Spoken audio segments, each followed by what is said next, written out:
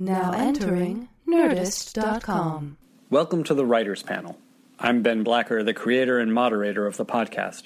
I created the show because I wanted to talk to other writers about the business and process of writing.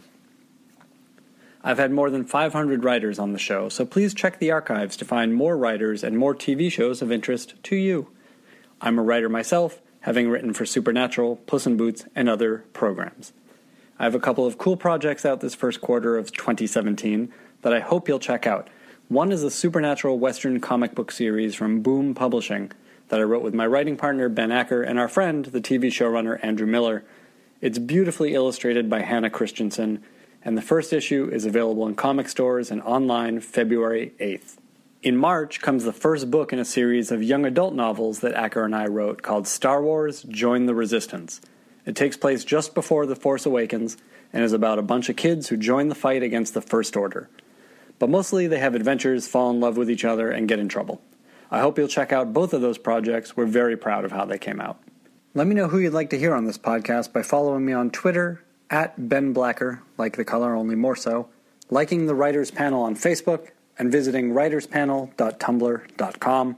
And if you like the show, please leave a review on iTunes. Reading those reviews really provides a pick-me-up.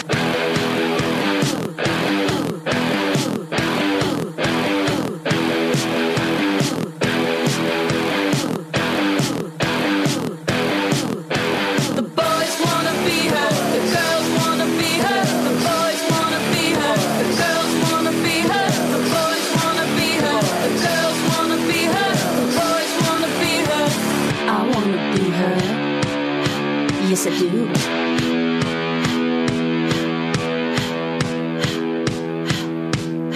You guys, I'm thrilled to have here personnel from Full Frontal with Samantha Bee.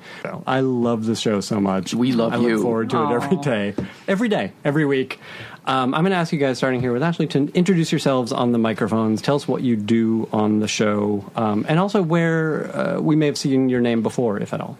Nowhere. I'm Ashley Nicole Black. I'm a writer and correspondent on the show. Before this, I worked at the Second City in Chicago, but this is my first television job. No way. Congratulations. Thanks. That's a great way to come in. Yeah. Can't complain. Good. Well, I want to ask about Second City stuff, but moving on. Hello, I'm Alana Harkin, and I'm a correspondent on the show as well, and I direct field segments for the show. Great. And I'm Mike Rubens, and I'm a correspondent on the show, and I'm also one of the field producers. And if you saw my name before, maybe it's because maybe you read one of my books. I write novels as well. Yeah.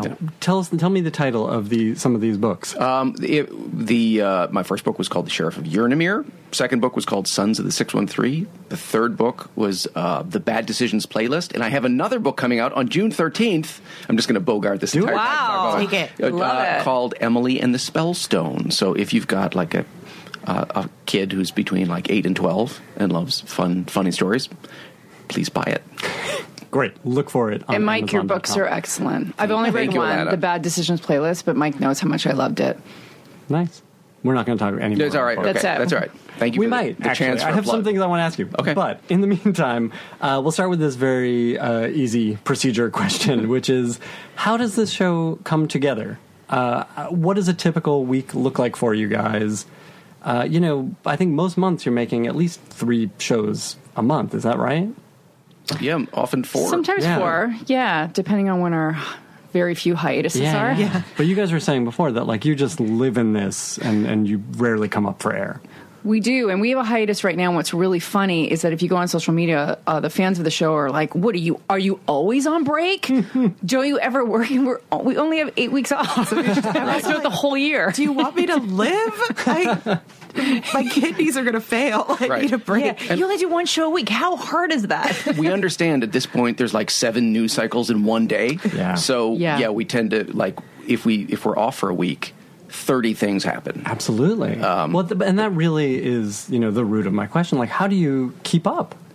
That's more of I think that's, Ashley definitely has, that's harder for Ashley being one of the writers. Right. And they write, on this weekly basis for the show. And then Alana and I will produce field pieces that have sort of a different rhythm that we might be prepping for weeks and shooting and then editing. And so that we're sometimes saved because of that. But the same thing happens. We'll like do a field piece, and then facts on the ground will change, and we'll have to re-edit, recut it, change it.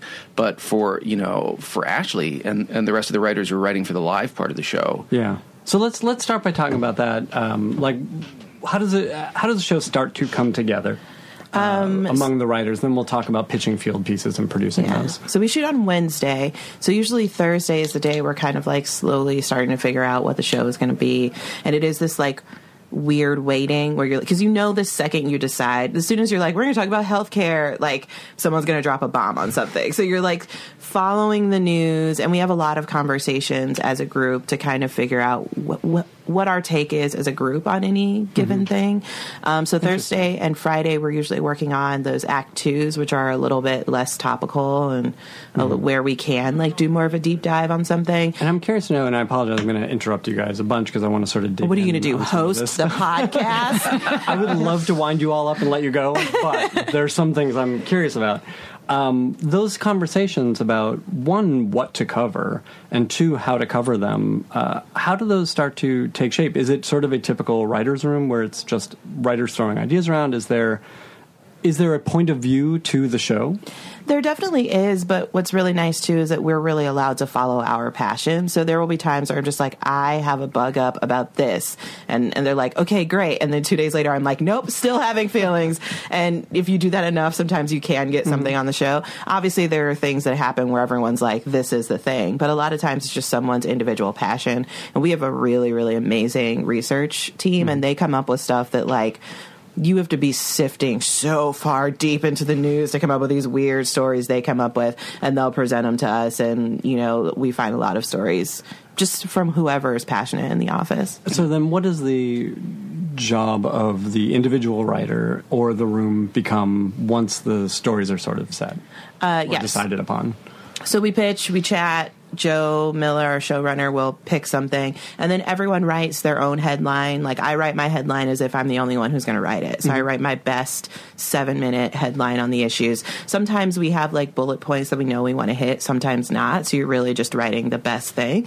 And then like 6 other people are also doing that. We all turn them into our boss. So she gets like 7 complete, amazing pieces of writing to then pick the best piece from each one and then put together the headline. Oh, that's interesting. So you guys don't collaborate on that?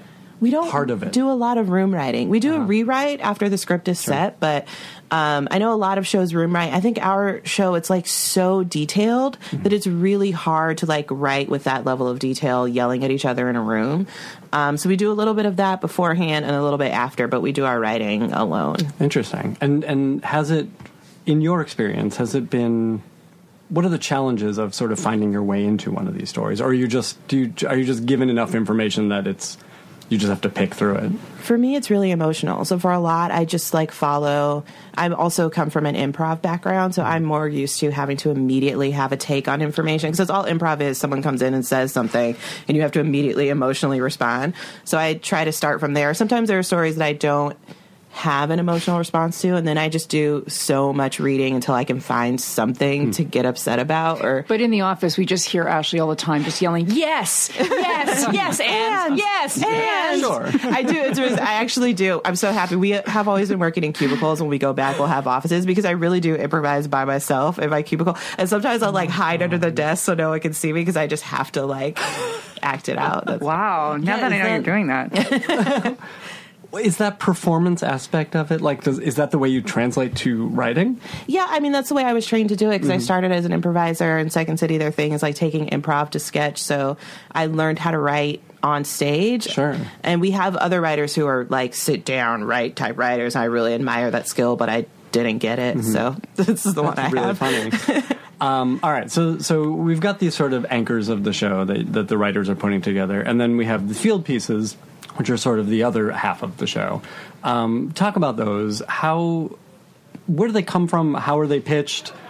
Everyone is constantly pitching stuff, sort of in general for the show, and people will pitch stuff. So there's a pitch email that's constantly throughout the day is just growing and growing and growing, and people are pitching ideas and they're adding to that and this and that. And sometimes the ideas are like, you know what, this is a studio piece.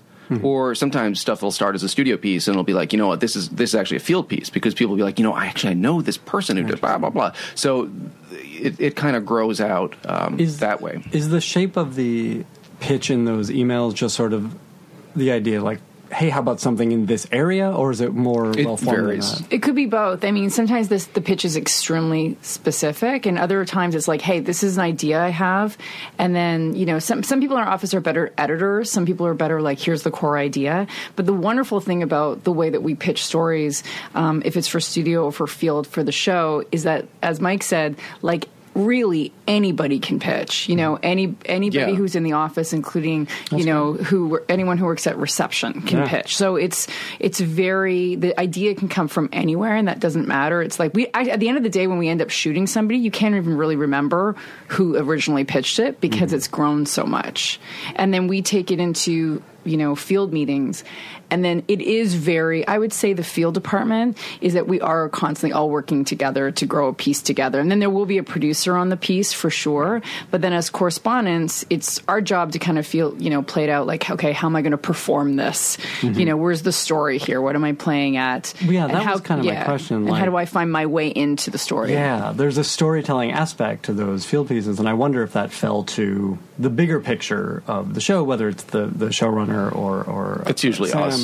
Or if it's, the group, or does that come in editing, which I imagine the correspondent. A lot of it grows. Well. It depends on the nature of the piece. Some of the pieces tend to be more, you know exactly what you're going to get. You know, it's more scripted than not. And some of them, man on the street stuff, you know, is really wide open. And you go in with a take, and you think you're going to get this stuff. And we've had this experience many times. We went to the inauguration. We thought everyone's going to be gloating. It's going to be out there gloating, and they weren't.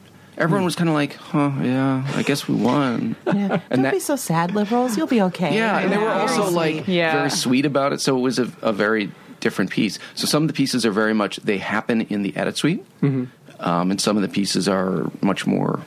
You get what you get when you get there. Like, actually, you produced you were the field producer on my very first field piece about vaping. And it was this crazy piece where, you know, we were in fetal position for 2 days afterwards because we ingested so much smoke. But then Mike was like, you know, in a perfect world, like, listen, whatever, you know, you get up on the stage or whatever. I'm like, but, you know, it's crazy. Maybe you can't. I'm like, it was a vape convention. And it was a convention. I'm like, I'm getting on the stage. And that, you know, ended up being such a fun piece of that we didn't know, but you don't know you're going to get it, right? Someone could have kicked me off, security could have booted me, but... so you're finding that stuff on site. In the moment. Which is, you know, to Ashley's point about being an improviser, you kind of have to be. Like, you get there and think, okay, this interview isn't going the way I thought it was. I still need to come out of this with material we can use. So what do I do now? Let's talk about the training that you guys have had. What has prepared you, whether it's work experience or you know, acting experience or comedy experience, that trained you for these roles? Being a miserable person, years and years. Come on! I was a Daily Show producer a long time ago. So I mean, that seems like the most one-to-one ratio. Yeah, and so that was sort of the first professional comedy thing that I did. So I certainly learned a lot there, and worked with Sam at that point. And what was it? Were you doing field pieces there? I was doing field pieces there. Okay. How did they differ? How was that refined once you came to Full Frontal, or was it? Very much, we wanted to find a different way of doing field pieces. The Daily Show pieces, not always, but there's, you know, sort of a somewhat formulaic way that they're done. You know, it has a certain feel, it has a certain take. The show was developed in a certain way as news satire, and there was a desire, let's find different ways of doing these. So also, we were freed from pretending to be on the news, which opens up so many like we did that. We did a parody of Mr. Robot. Like, it's a lot harder to do that if you're also pretending to be a news anchor. You know, like, yeah. Let me just sort of sidetrack here. That Mr. Robot thing. Do you recall how that took shape?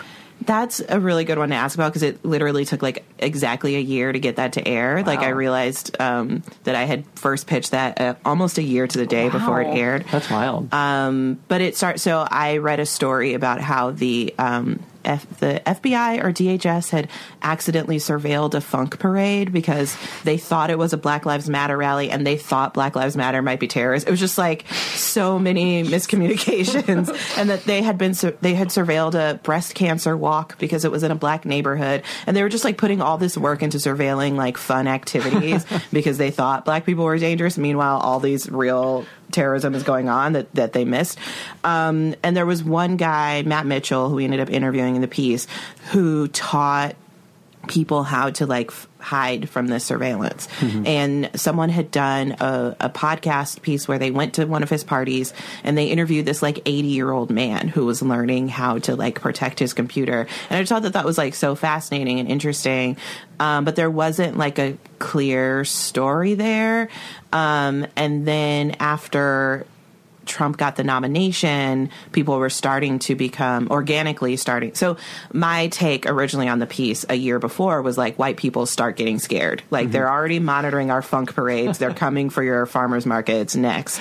But that wasn't actually happening yet. And then so a year later, when it became possible that Trump was going to be president, people started actually worrying about their digital security. And then the story was really happening. And then I think our producer Raz had the idea to do it as Mr. Robot parody. I, at that point, had not seen Mr. Robot. So she was like, go home, watch every episode of Mr. Robot, and come back. And those two things of like the timing of what was actually going on in the world and her idea to do this lay-on of a parody was like what made the piece come together. Oh, interesting. That's neat. Was there resistance from anyone on layering that parody aspect on top of it? No, I think that was the thing that sold the piece. Interesting. Why do you think that is? Because I think one thing that's difficult when you're like talking about any specific community is like our audience is very broad. So to be like something is happening to this specific group of people, it's like kind of a harder sell. But then, it's a fun parody, great, so you just have to have like some hook that's going to excite people into the piece. Yeah, well, and also, why not? Why not just make it look beautiful and different? Sure. And that's the wonderful thing about the field pieces. They can be little mini movies and little mini documentaries in themselves. Yeah. No, that makes a lot of sense. So we were talking about the stuff you guys did before. Let's go back into that. So you were at The Daily Show. Mike. I was at The Daily Show. I left for a few years and started writing books and having a string of bad jobs, and then ended up bad jobs in television. In sort of digital media. Okay. Oh God, I'm going to get sued now or something. And then ended up eventually at Last Week Tonight for when they were launching that, and then it turned out they really don't do a lot of field pieces. So after the first season, I left, and Sam was like, "Hey, I'm doing a show," and I was like, "Oh, yay!" And so that's how I ended up there. That's kind of an odd thing, though. Were they intending early on to do field pieces? Oh yeah, no, there was definitely there was this whole it was going to be a pretty big unit. There's going to be a lot of stuff, and then they quickly realized John realized that, I think he was like, God, now I remember how hard these pieces are, and there's so much travel, and I have to do this thing. And the other thing, they didn't realize that, oh my God, we can do a 17-minute monologue about something, and it can be fascinating, and people will love it. Yeah. And all of a sudden, they were like, that's what the show is. The show, and I think that was where that show needed to go. I think that was the right decision. So. Yeah, it's interesting to hear, though, how they discovered that, how they found the voice of the show. Yeah, I mean, I think all the way up to and I think with our show as well, or any show, you're sort of like, what is this going to be? Well, this was something I was going to get to. I mean, it felt like Full Frontal was so fully formed from the time it was on the air. Did it feel that way to you guys? What was the lead time before going to air? There wasn't a lot of lead time at all. In fact, most of us started in November 2015 or December 2015, and then our first show was on February 8th, 2016. So there was like development, of course, for about a year in advance of that. But in terms of the show, I think it was right away on our first show. Sam's voice was so clear. Her voice was just crystal clear that that was the show. We didn't have to grow from that point because she knew. The thing is that Sam was at The Daily Show, as you know, of course, and had a great love of the field department because that's what she did. And so field is extremely important to her. So there's no way that would happen. Last Week Tonight would happen on our show, that we would lose, because that is an important element to her. She wants to get out and talk to people. She really wants us to do Man on the Street so that we can talk to people and find out what people are thinking. So and that really happened quickly. I mean, when you guys say that right away, it was pretty clear what the show was. Yeah, I feel like also compared to experiences I've heard from friends on other shows, we spend a lot of time with Sam. So it was very easy to like know what her point of view and her voice was, because you could like have a drink with her and like find out what it was, or I can pop in her office and be like, what do you think of this? She's not the mysterious presence. Yeah. You know? Let's be clear, though. You would have a drink, and she would have a Perrier. Yeah. But that was something I was curious about like, if you showed up in those early weeks and you were given a target, or if it sort of evolved naturally. But it seems like it did just out of her personality. Well, Sam brought on a lot of people who knew her.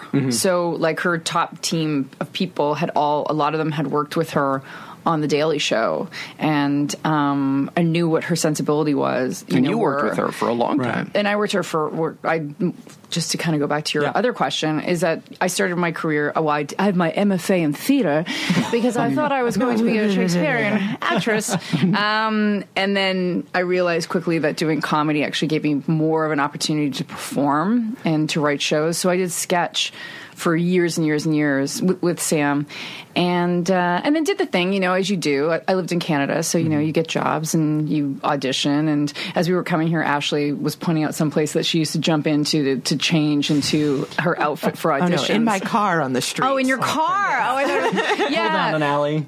Yeah, no, it was just like a shady spot. It was like, oh, there's a tree. I can change clothes. Yeah, in this car. I can't even look back on those times as romantic. It was just like such a grind of doing that. I mean, yeah. So, and then worked as a writer and did the gigs that would come to me. And did writing come to you sort of hand in hand with performing? Like, were you writing sketches for yourself to perform in? For sure. We were called the Atomic Fireballs, and we wrote 1-hour shows. And we were so dumb, though. God, I wish I could, go back in time, because we used to spend an enormous amount of time writing these 1-hour shows. We bring in outside directors to watch us. We would like kill script, scenes that were just like, this is just not gonna, we don't feel it. We're gonna let that one go. And then we would do it once. And now when I look back, I'm like, what is wrong with us? Like, why didn't we do it? But that was the challenge. And then we would go and then we would write a whole other show. But we would, of course, that's the great thing about sketch, right? You can, one of our sketches that would kill, we would do it in every second show or something like that. So, but definitely. And then I started playwriting, because that was the next. Playwriting got me to writing for other people, because I always wrote for myself, and writing plays. I thought I was writing for myself, and then the first time it was produced, I'm like, I don't think I should be in this. I think I think that this is evolved. This is somebody else now, and I don't actually want to be in it. I want to sit back and listen. So that was great training, because then I started, writing television scripts for other people and loved it. And then in terms of the directing, this is the first time I've ever, I've directed theater, but this is the first time I've ever directed for television, and I absolutely love it. Why is that? Because I feel like all of my training as being an actor and a writer I understand all the different moving parts of it. Like, it's great to take a script from our writer's room and then make it come alive and understand where they're, because we all work so closely together, understand what they want from it and tonally where it should go. And yeah, it's just sort of joyful sometimes to not, listen, I love performing, for sure. But it's really kind of joyful to kind of have the outside eye and be able to see all the moving parts. And that's the great thing about our show, is that we all contribute in different ways. Like, I don't think any of us have just one job. Especially the three of us seem to have multiple different jobs. You guys have to clean fun. the kitchen, right? Somebody's got to, But that's an interesting thing, and it may be unique to, if not this show, this sort of show, that everyone does wear, several different hats. And it's also, the writers, the performers, the producers, the directors working together to tell a story that, even though it may start, like you say, with you just writing the 7-minute piece, or just with the main idea for a field piece. I'm curious to hear about, like, again, you're on this very tight schedule, and never mind the outside forces, but you still got to put a show up in a week. So what are the challenges, and what are the things that we may think are challenges but are not? I don't know what people think are challenging. I know that. It all sounds challenging to me. Yeah, just, on the field side, oftentimes the stuff that you go to shoot is you come back with something that's completely different, and then you're sitting there in the edit suite just trying, and days are ticking away, and you're putting the stuff together. It's like knitting a sweater. You knit it, and it's like, this is not working. You have to unknit the sweater and then redo it. How much footage are you getting on, pick a field piece that was the very first show, for example, and that was probably one of the pieces that I shot the most, was this fake, following Jeb Bush around New Hampshire. Followed him for 5 days, probably shot 30 hours of footage for a 6-minute piece. And then it's sitting there trying to find the story in edit. I mean, some of it jumps out and you're like, this is... Right. You know when you have moments. When you have moments. Yeah. So how did it finally come together? Yeah, just a lot of selects. Because it had to get on the air. Yeah. Because it was 4 o'clock. And honestly, there is times that, just so people out there know that we do live to tape at, 5:30, 6 o'clock. We're on the air at 10:30.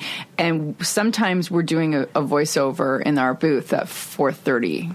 Do you know what I mean? So it's that tight, and that's the way, our showrunner Joe and Sam, you can't expect changes up into the last minute, and that's just the way it goes. And just in terms of our show, I have to say, objectively looking at Ashley and the writers, when something happens, in the news, which will happen sometimes at the last minute. I remember sitting in a bar, and then the whole Comey thing came up, and I was like, oh shit! Because I knew this meant that Act One would have to be rewritten. Yeah, and that's what's happening right now. And I sometimes wonder with you guys if you're looking at your phone, going, just maybe want to watch some HGTV tonight. Well, that night in particular, I was in the process of packing up my bag, but you just you have a feeling. But I was doing it slowly, so I was it can't be this easy. There's no way I'm going to go home at 7 o'clock. This never happens, And then the news broke, and Joe was off compiling the script, and then everyone's,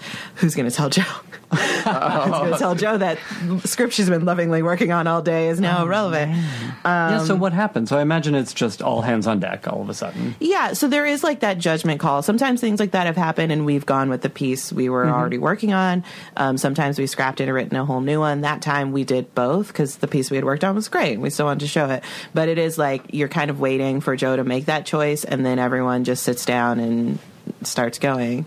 And this is where I imagine an improv background serves you very well. Yeah, and then at that point too, obviously if you have 4 hours to write something as opposed to 2 days, you're not going to write that gorgeous 7-minute thing. You're just going to write your best jokes. Yeah. And that's when we have super fast stuff, I'm okay, jokes, just set up, punchline, hard jokes, and then, we're going to compile it from there. Yeah. And do you having worked on both those types worked in both those types of situations, do you see a difference in the quality of the piece, of the monologue piece? Not really quality in terms of better or worse, but quality in terms of different. More topical pieces are more jokey, because we're not explaining to you the news. You know the news. You read it before you came to the show. Sure. You turned on your TV hoping we would be talking about that thing. Whereas our longer form pieces that are not topical, we're explaining information, which is just, it's a little bit harder to make that funny, so it's a different kind of work. So what I like is that we get to do both, because it really is using different parts of your brain. Just that joke writing mechanism is fun, but also figuring out that math and puzzle of I'm going to make Catholic healthcare funny, is also a really fun and different way. We're laughing already. Yeah. We're sold. You have to say Catholic healthcare, and we start laughing. Was it easy for you to find, or maybe there is no difference, you tell me, jokes that are in your voice versus jokes that are in Sam's voice? Oh, yeah, surprisingly easy. When I wrote my packet to apply for the show, I had 3 days to write it.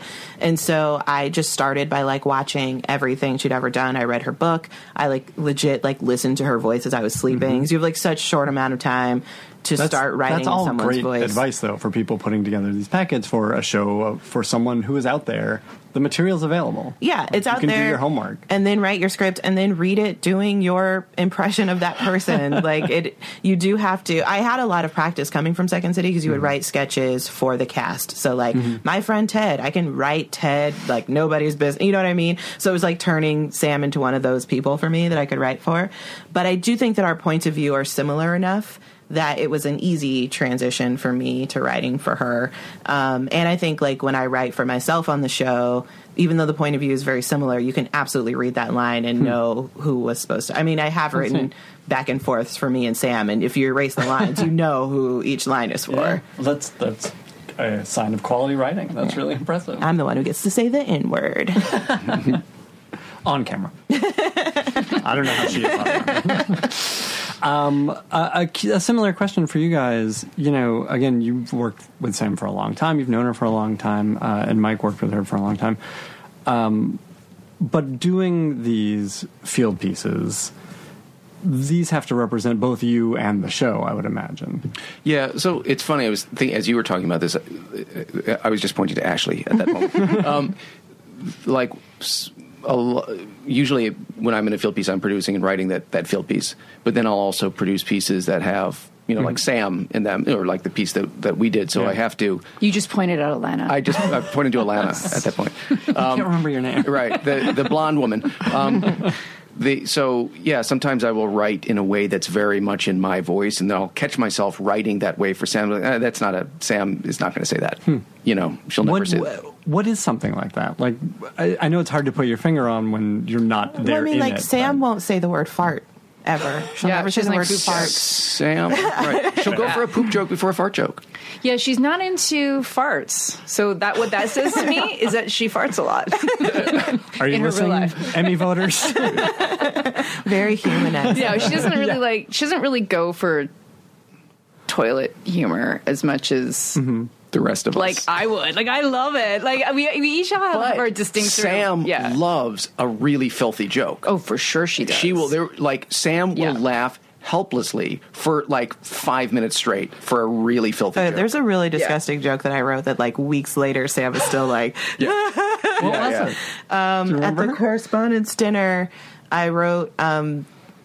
It was this alternate reality where Bill O'Reilly had disappeared, and I wrote Sam being like, Bill O'Reilly is fine. He called me. He sounded like he was mixing custard while walking up the stairs. But it's fine. He was really relaxed afterwards. And she, for days, was just like, I can't believe you wrote that. It's hysterical. Yeah. It's horrifying. We had a joke about someone, like a Kucinich supporter, having a tattoo of Kucinich on their stomach, and it said, feel the cooch.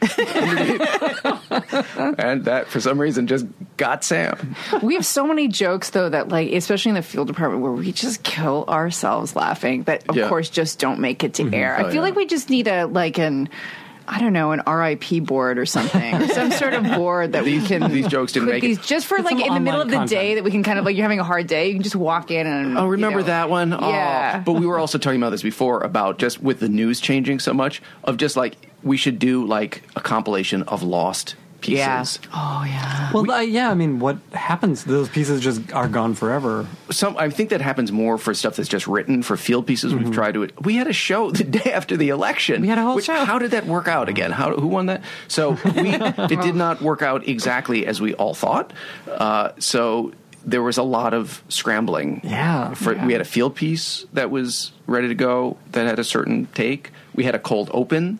Right, that you did? Yeah. There was, everything had to change. Everything had to change. And although we were all devastated, we were also devastated because we're like, oh, it's not even like we could kind of go, oh, it's really upsetting. I'm just going to be with this for a second. There was no time because it was just hit the ground running. Yeah. We need to change everything, but still have a little element of hope. And then we were kind of, also waiting to hear from Joe and Sam in terms of tonally, what are we doing? Yeah. How do we feel? Do you guys remember what that conversation was like? Sad. Sure. Everyone was so devastated. Absolutely. The moment that show started to click was Sam said she had been on Law & Order, and then Law & Order got canceled. And then there was something else. that she ruined. Playboy. Playboy. She did not. She was in an article, and then all of a sudden they didn't show boobs anymore. And then she voted, and Donald Trump became president. And so she said that, not even like jokingly, like very sadly, like, oh, I ruin everything. And that was where the headline started to take shape. Yeah. That's interesting.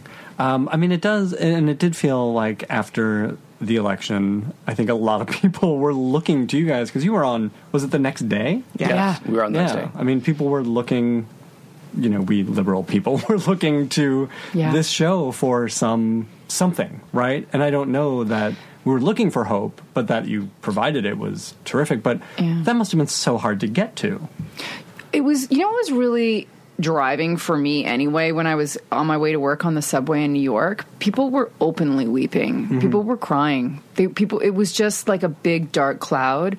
And it was sort of, to be honest with you, at least I felt like I had purpose for the day, like I knew I had something that I had to get done that day. And, I had a job. If I didn't have, I don't know about you guys, if you felt that way, having something to do. Mm-hmm. On my way to work that day, there was a guy in the elevator wearing a Make America Great Again hat. Oh, no and that was the way. first time I'd seen one just like in the wild. Mm-hmm. And he and I got on the elevator together, and he in the wild looked at me. Obviously we go to the inauguration, and he looked at me, and he immediately was like so sheepish and so ashamed, and I just like gave him like my fiercest, like, I'm not going to let this go. You cannot have this space, sir. I'm sure it was the last time he wore the hat, because he was, oh no, there are black people in the world. I forgot. Did you win the staring contest? Yes. Of course you did. So I went into that day. I would not want to see that face from that. That'd be terrifying. I went into that day like, oh, they think they're going to get to take over now. And no, we're not going to just like lay down and let this happen. Yeah, it definitely put a fire in our belly. I had that guy wheeling through our neighborhood that morning. He was like this dude in some plumbing truck driving through and like slowing down and like being like, payback time. And this neighborhood is heavily Muslim and everything. It's Brooklyn. And I was like, can I say motherfucker? Can I say motherfucker? I think this calls for it. Yeah. It was chilling. It was chilling. Yeah. So how do you guys look, having something to do, having that fire, that gets you to work, right? That gets you there. But then making jokes and, again, offering some hope.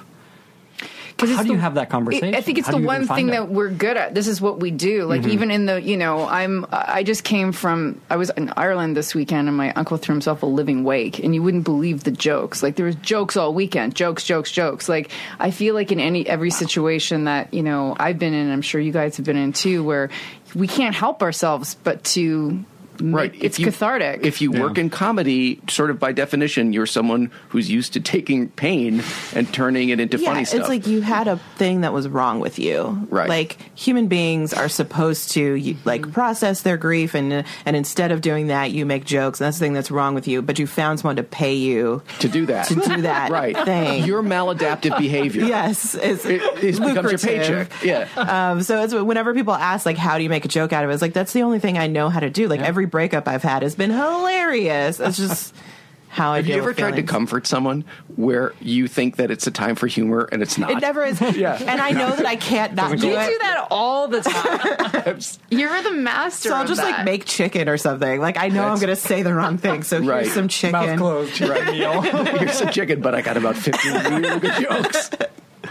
See, I feel like I need to learn to do that, because if someone comes to me and they're really upset about something and they're crying, I'll start crying. Like, it would probably be better for me to learn to make a joke in that minute. Maybe you're not as damaged as I am. Yeah, that's not what my therapist said. You know what? I don't know about that. There's also something, and I think, again, a reason so many of us have turned to this show, to John Oliver, to a number of the shows like this, though certainly you guys are keeping this fire alive, is the anger that we all feel and the frustration that we all feel, and putting that to comedy, but also like there's a real sort of helpful bent to all this. I mean, there's a call to action in this show, I feel like. I think like maintaining anger is something that's like really important to me. There's like a stereotype of like the angry black woman, and I had like a really amazing therapist tell me, she's like, the reason that stereotype works is because anger is the emotion that gets you to fix something. That like, when someone treats you poorly and you feel angry, that's what gets you to like confront them or leave them or whatever it is you need to do to make yourself safe. So by telling a whole group of people you're not allowed to be angry stops them from like taking care of themselves.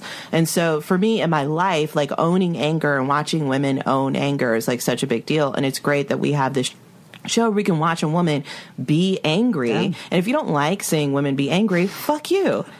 You know, turn the channel. Yeah. Look, she's pretty smart though. She doesn't walk around all week being angry. She really, the great thing about that, and that's why I always encourage people to come see our show live because, you know, it's really fun in between acts and she loves chit-chatting with people, but she really takes all that stuff she's feeling. Like, and this is where it's key that she's a performer. She's not just somebody who has come into this. She's interested in the news. She's a true performer. So she uses all of that energy and she puts it into Wednesday nights. And it comes across. I mean, there's a real empathy to the show, too. And that has felt built in from the beginning as well. And I imagine that comes from her and the kind of people who get hired on this show. Yeah, and just I think emotion in general. I feel like the thing of late night was like a dude sitting dispassionately behind a desk, just like, isn't it funny that this thing happened? Right. And it's really refreshing to see someone just like have feelings about it. It's not just snark. Yeah. Yeah, that's a good point. A couple of things before we wrap up. I'm curious to hear from you guys about pieces that you've been a part of that you felt were very successful. Things that were what wound up on screen was exactly what you imagined from the beginning. I know it's interesting because when you guys were talking about like finding the story in the edit, I don't edit. I'm not a producer.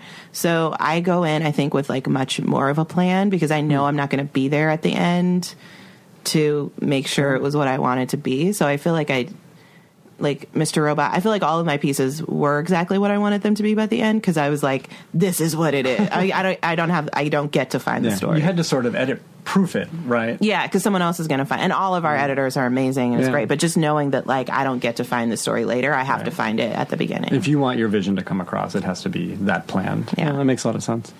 I think I'm trying to think of which you know, as a piece as a correspondent, but I would say that one of the pieces what I thought of when you just asked the question was, I would say the cold open for the Not the White House Correspondents' Dinner with Allison Janney. And I think why that, and I got to direct that and direct her, which was, you know, she was incredible. But the thing why that all fell into place as well is that she walked in there and I knew she wanted to say all this. Do you know what I mean? Like she was so... she's not just a performer. It wasn't just about that. It was a visceral thing for her, and she was like, it was very cathartic. And it, you know, as in watching this, as in seeing, you know, what she does for a living, you're like, okay, there's a master, and seeing, you know, having that all come together and having a really clear vision for that. Like even the comedians roast, which I did for the show too. All these comedians came in and they just wanted to get out all these jokes because what they do as performers is not necessarily, you know, about politics. But this gave them the opportunity. Yeah, I would say from beginning to end, those were really great because, you know, and that you never know what's going to happen when you have other people show up, right? You don't know what they're going to bring, but when people bring their A game, it's so amazing. And as a correspondent, I'm not sure. I'm trying to think of like a piece that started a certain way, ended a certain way, because our field producers are excellent at knowing what their narrative is and knowing what their ideal perfect through line is. But then also when you know our field producers are shooting something, like if you know they're like, oh, I wasn't gonna. That's kind of a little magical moment, and like, oh, that's not perfect for the narrative that I had in my head, but I got to work that moment in somehow. And I think that's pretty exciting for, you know, the edit. Yeah, I think the pieces that I've been the proudest of in many ways have been the sort of doc-style pieces. So like this piece following Jeb Bush, right? You know, it pitched this idea of let's find two delegates, you know, one who's like a Bernie supporter and one who's a never Trumper and follow them and compare and contrast them. And those have been really interesting to do. And, it was really happy with those. Let me ask you, I told you we would mention the book one more time. Oh, yes. my books. That's so funny.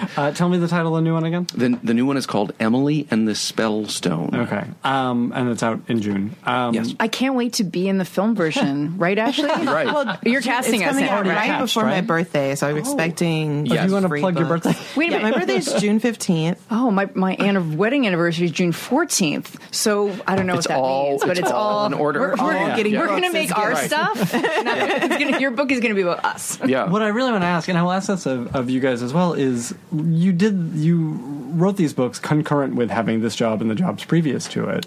Yeah, but often I would have sort of gaps between where I could like accelerate and do a bunch of like write it. When I'm writing, I tend to try to average like a page a day. What? How many words is a page for you? I go with can't wait to I go read with them. 330 words. That's so reasonable. Right. That's yeah. great. Because right. like if you're like double spaced and Yeah. you're so I usually go for a page a day. If I can crank out 5 pages, great. This, Emily and the Spellstone, I had a brief period of time and I wrote it in like 3 weeks. And I never write that fast. I never write, but I was writing like 25 pages a day. It just kind of amazing. like sprung And out. was it during a break from the show? It was actually right before the show started, and I was okay. like, I had to finish this thing. So yeah. Oh, that makes a lot of sense. Yeah. So let's. I threatened you guys with asking what you are watching on television. What do you have time to watch television? Well, we just had a week off, so I did watch. You caught up on If you some had asked things? me this a week ago, I wouldn't have any answers. What did you catch up on? And what did you really like? What do you want to recommend to people? I mean, everyone has seen Master of None. It's great. Unbreakable Kimmy Schmidt. I literally had like a whole day planned, including like my writing I needed to do, and then I saw that it was out, and I watched it all day.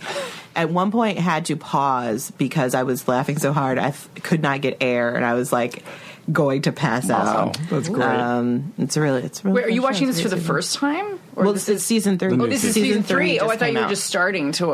Have you guys heard of this Tina Fey? No, telling you. it's absolutely hysterical. What are you watching? Well, it's funny because when you asked us that question before we turned the mics on, I'm like, I need to do more things for myself, like in general, like just general. Sure. But same ideas that as soon as I've been on an airplane, so I really got into Master of None and Atlanta, which I love both of those. Yeah, I watched Atlanta on the plane. Like too. so great, like just little moments, of magic in that show where you wouldn't even think they're laugh out loud. It's just hysterical, and then also very like. Moving and deep. Yeah. But then, I think that but to be honest with you, okay, I'm just to be really honest, I like watching HGTV. I feel like, that's been my, beyond watching like, scripted and those sorts of shows, I'm like, okay, it's Tuesday night, we got a show tomorrow, I'm super burnt out, I just want to watch someone who wants to live in a stupid tiny house. And then the whole time I'm like, why would you want to live there? So my husband's convinced that I just want to yell at the television. Sure. So that's, You can transition to Fox so News that's soon. my dirty little secret is yelling at people who This live is in not tiny a houses. dirty secret. This comes up more often than you would think. I mean, and I think it's because TV production is so hard. Like it's long hours, it's long weeks, and when people have a down minute, they don't want to invest in some heavy thing. They Also, want to watch something disposable. We just like watch sad stuff all day. Like people keep, you have to watch Handmaid's Tale. I'm like, no, I don't. Yeah. I'm living it. I'm here. know. I'm gonna watch reruns of Parks and Rec. Yeah. It makes me happy. Absolutely. 100%. Mike, what I about- have like a huge amount of guilt about books I haven't read, about shows and series I haven't watched. I really liked Unbreakable, so I'm looking forward to sitting down and watching the 3rd season of that. I think that if someone seriously logged my TV viewing habits, I'm so embarrassed about this. I tend to watch a lot of it. It's either like American Ninja Warrior, Sure. or I end up watching a lot of MMA late at night. Really? Yes, I know it's weird. I get it. One of the reasons that my wife and I work well together is that we would sit down, we would watch So You Think You Could Dance, and then go right into the Ultimate Fighter. We would watch. Wow, those your back to confession back. is so much more embarrassing Yeah. than mine. Yeah, no, it is. Definitely. I love So You Think You Could Dance. Oh, it's a great show. So also we have a 10-year-old daughter now who doesn't go to bed until really late, so we can't really watch anything. So like she goes to bed and all. Right. You can't, again, you except can't now she invest really in likes something. MMA too, so she'll be like, it's terrible. I'm a bad father. I'm a bad person. Well, that's why we brought you here. Yeah, today. let's go. Thanks for being here. Wow. Thank you all for being here. This is terrific. Thank I really you. appreciate it. Now leaving Nerdist.com.